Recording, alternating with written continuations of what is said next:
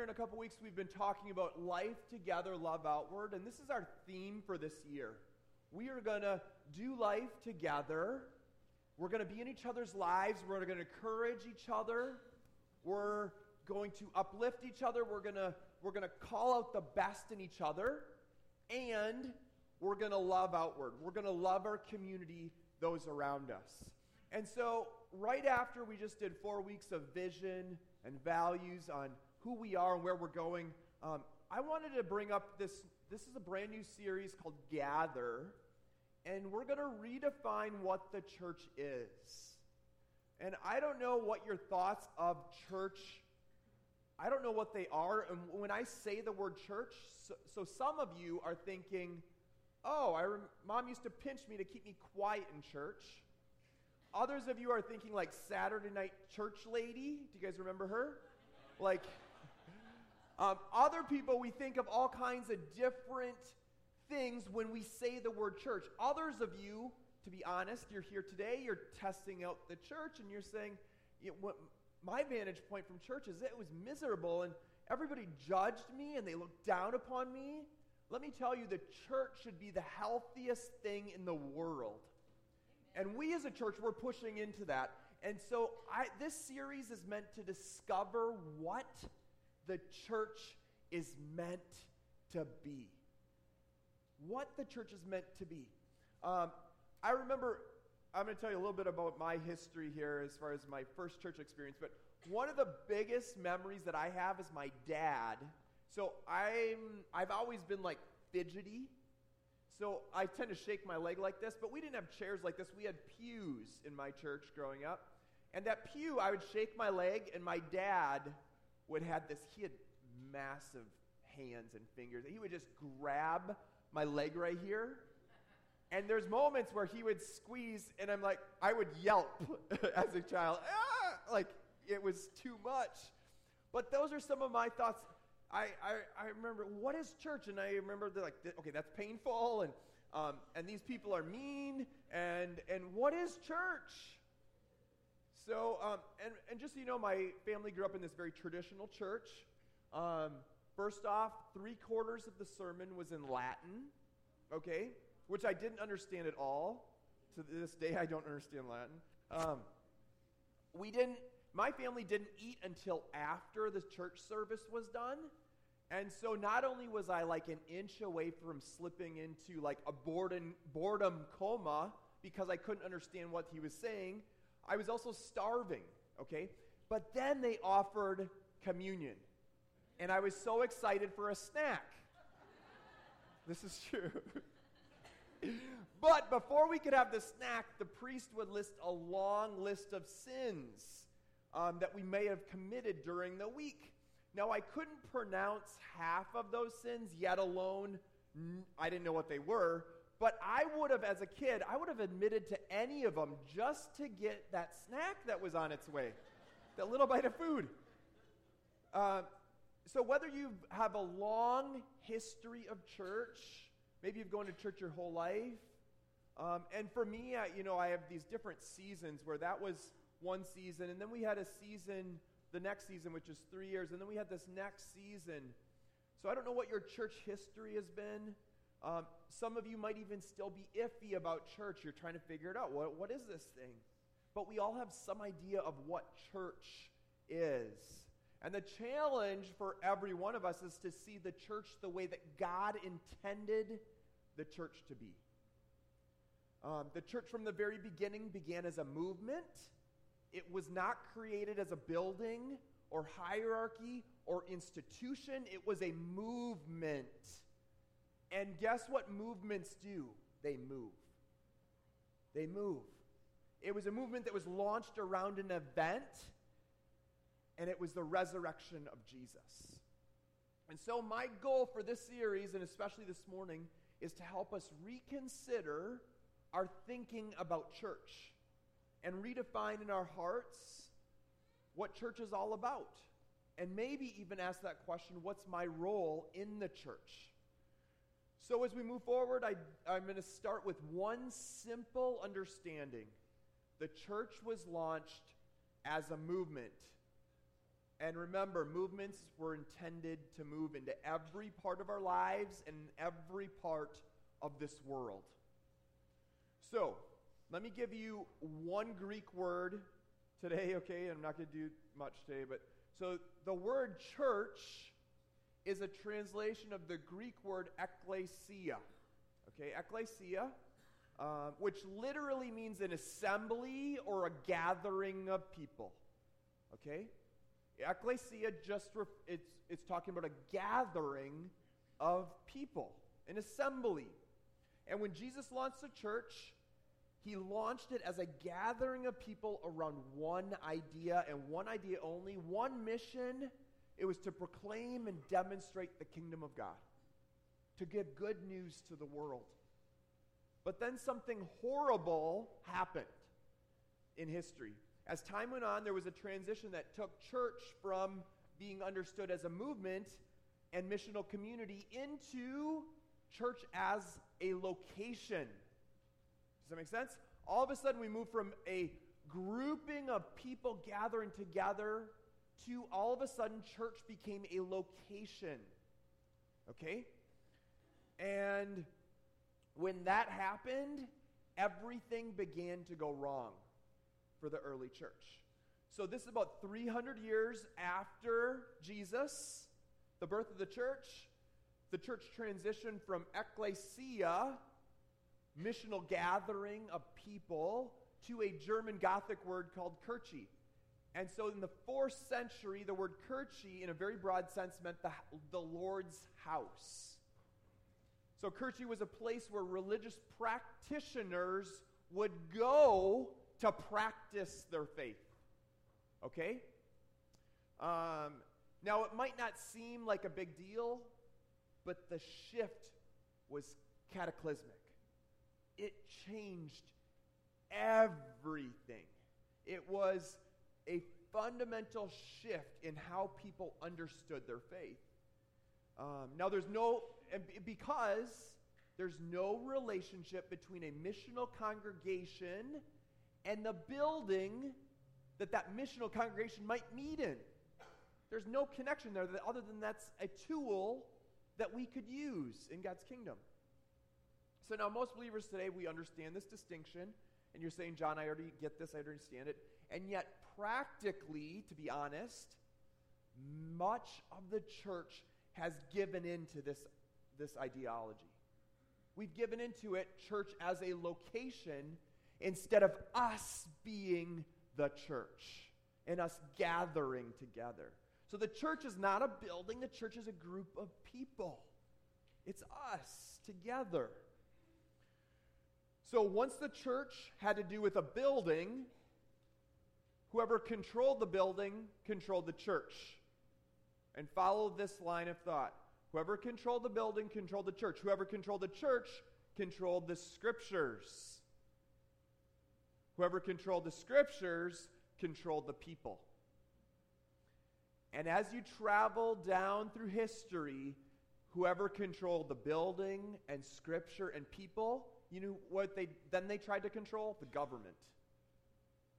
And so this movement became a very insider, ritualistic, often immoral movement that looked nothing like what it was created to be.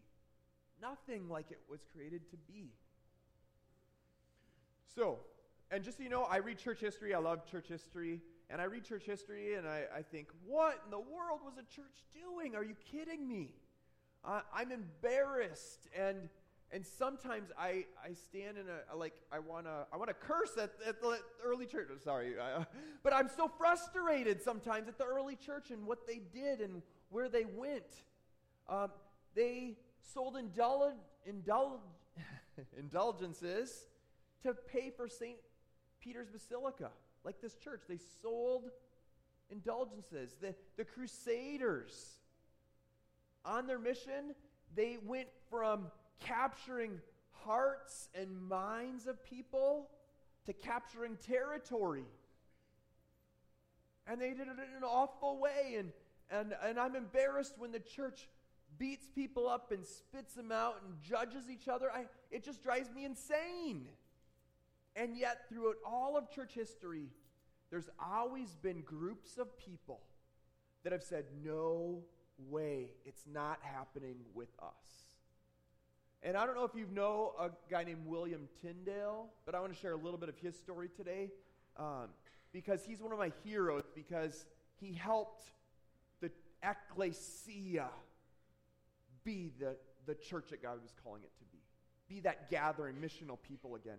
So William Tyndale was an emerging scholar in England, and he decided that no one should control the Bible. But at the time, the church controlled the Bible. And at this time, when William Tyndale came onto the scene, there was no English copies of the Bible that were translated from the original Greek.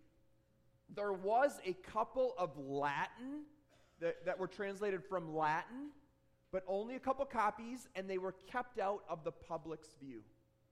They were owned by the church, and so they protected the scriptures, and they wouldn't let the average person read nor connect with the scriptures. The average churchgoer couldn't partake. They didn't have a copy of the Bible.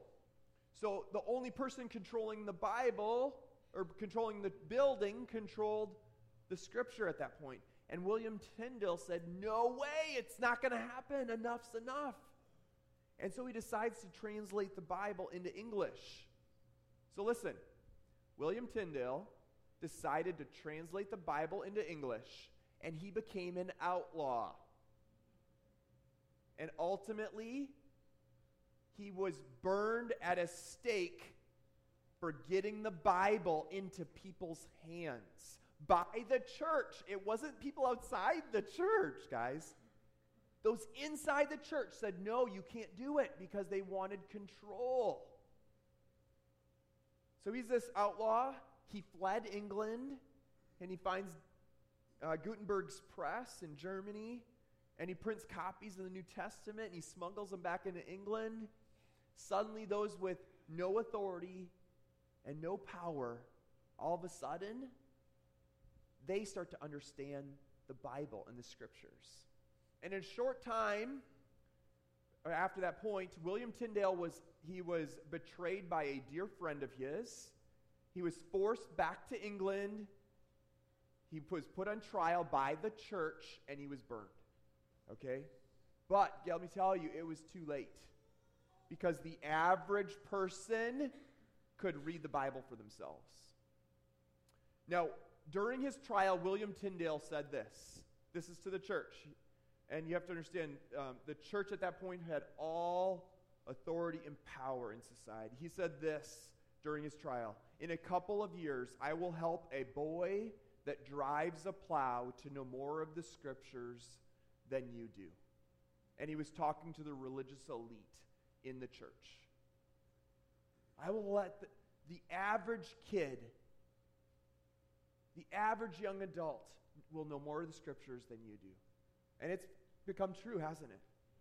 Now, not surprisingly, as Tyndale was translating his scriptures, he did not translate the word ecclesia as Kirche, but he instead translated as congregation or gathering. And his attempt was to return the church back to what it was meant to be, a group of people that had a vision and were called to reach the ends of the earth.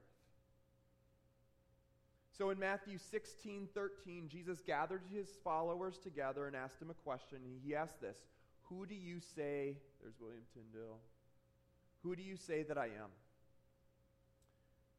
And they replied, some say John the Baptist. So these are the disciples of Jesus.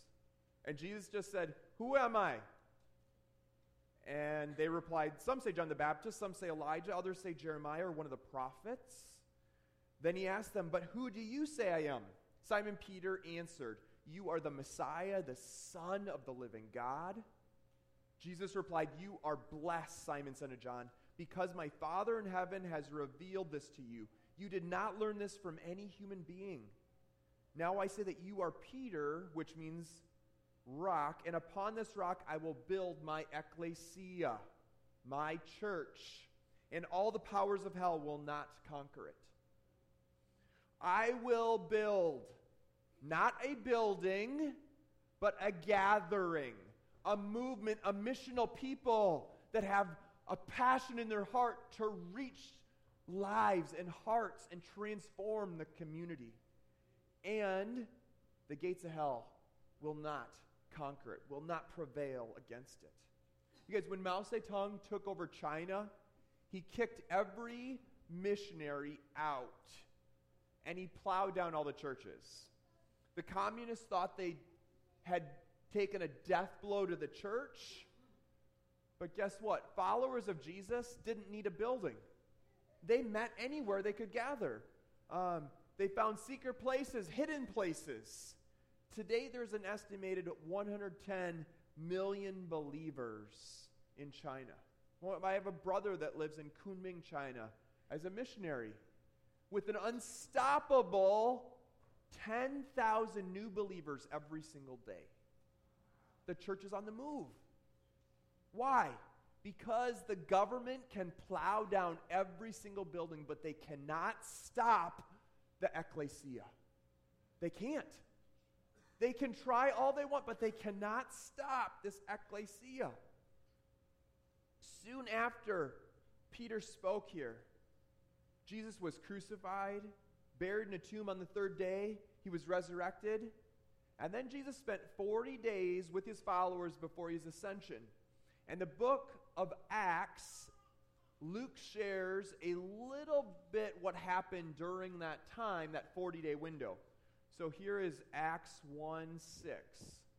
So when the apostles were with Jesus, they kept asking him, Lord, has the time come for you to set Israel free and restore your kingdom?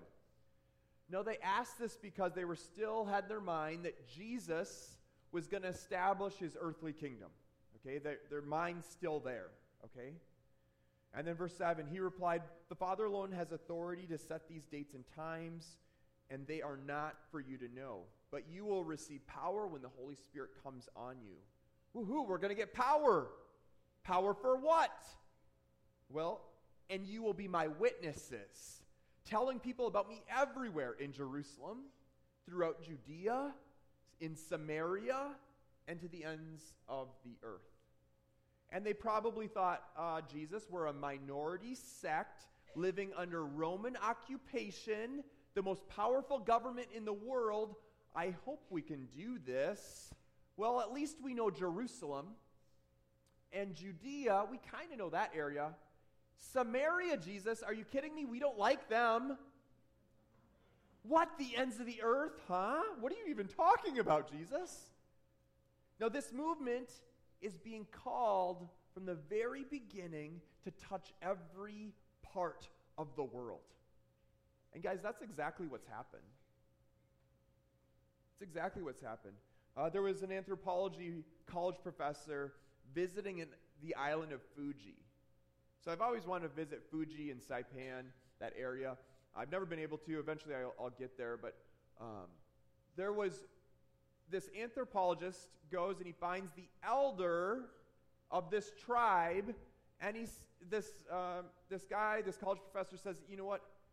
I'm sorry that you've been duped by the missionaries that came to your island so long ago.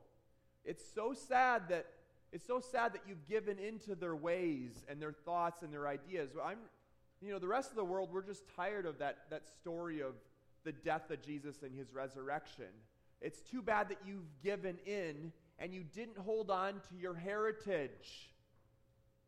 And this elder said this. Do you notice the rock down there? That big rock right over there by the ocean? That's where we would take the bodies of our enemies and we would bash their heads against that rock. And do you see that thing next to it right there? That's an oven. That's where we cooked our enemies and then we would eat them. This is a true story. And he's like, oh, and then this is what this elder said to this anthropologist, college professor. If it had not been for the love of Jesus that those good missionaries showed us, you would not be leaving this place alive. We went from cannibals to following Jesus. Otherwise, we'd be having you for dinner. And this anthropologist is like, oh, okay. Eating his own words. Touche. Our being here this morning is a fulfillment of this small gathering 2,000 years ago. And it takes my breath away. Guys, the church takes my breath away. I love the church, this thing called the ecclesia. It's God's intention to fix what's broken in this world. So this 120 went back to Jerusalem. They prayed together, and then something happened. Pentecost is poured out. The Spirit shows up. They're empowered. Peter decides in that moment that it's time for his very first sermon.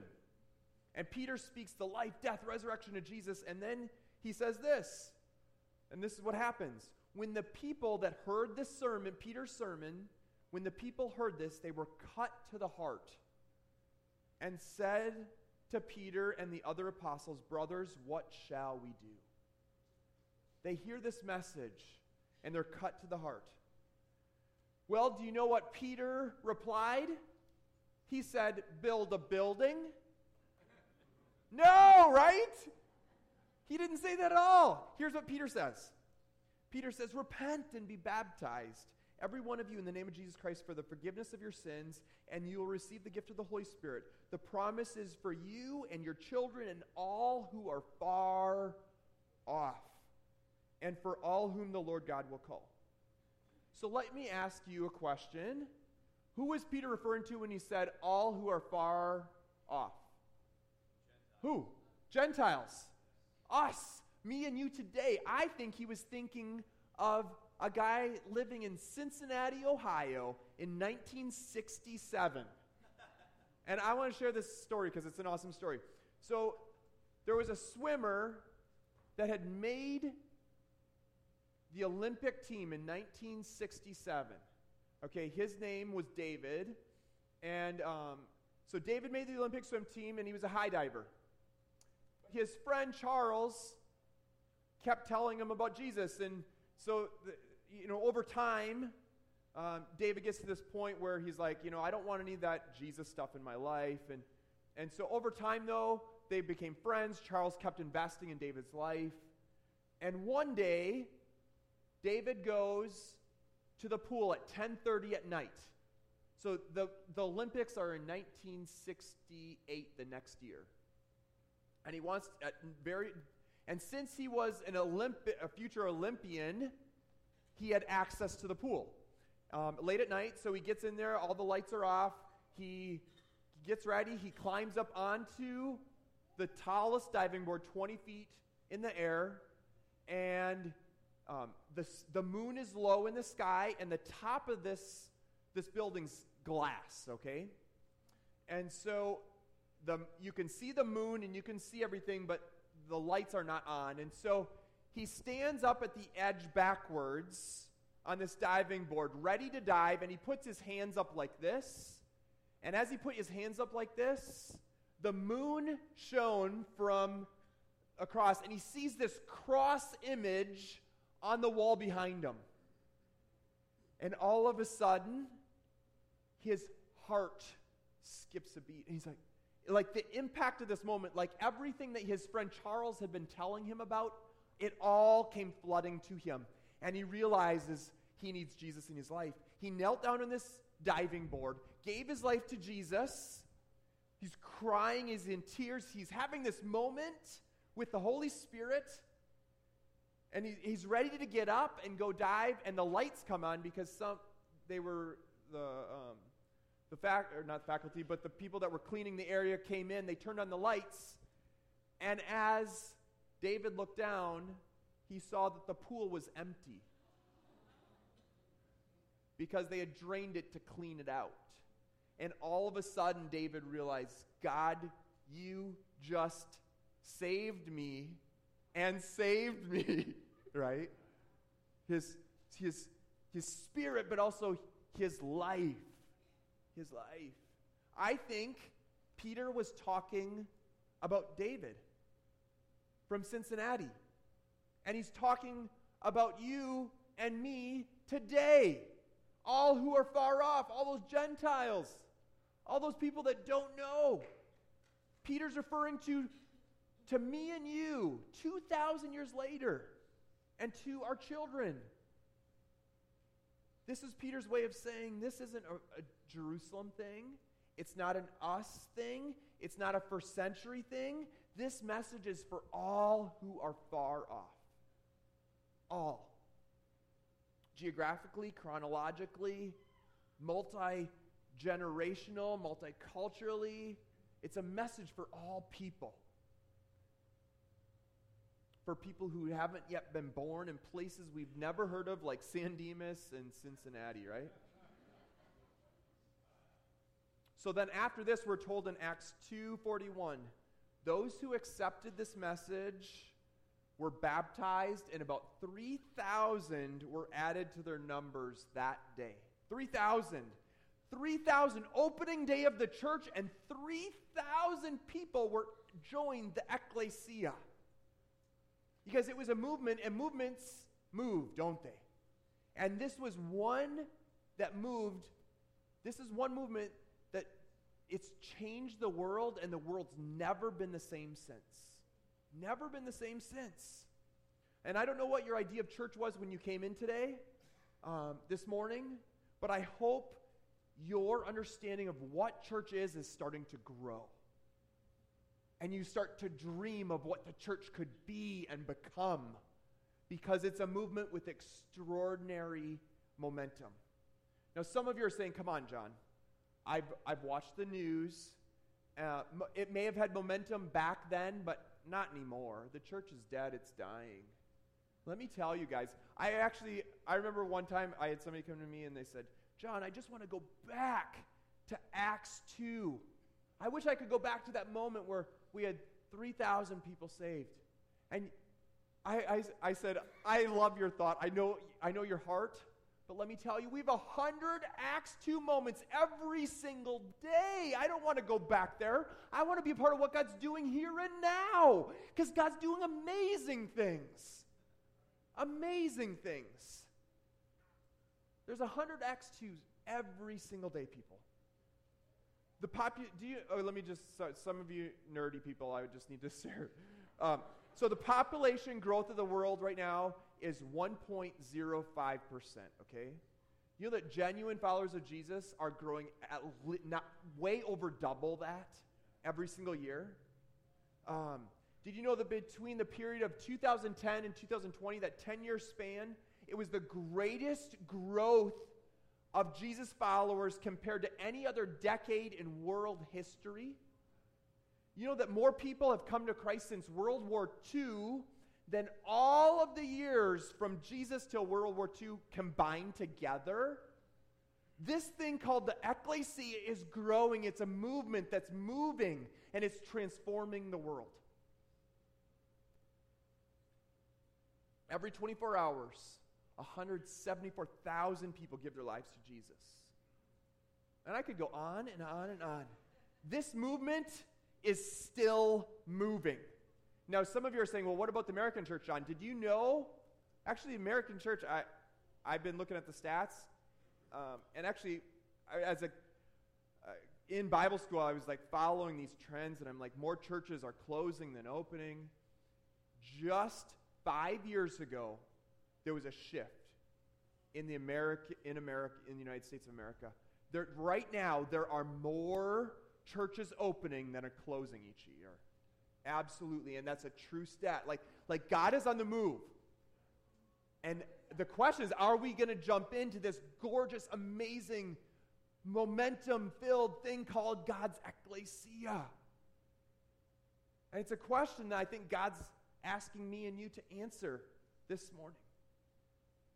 So the question is, as a church, as an ecclesia that gathers together in this building, remember, this building is not the church. We are the church.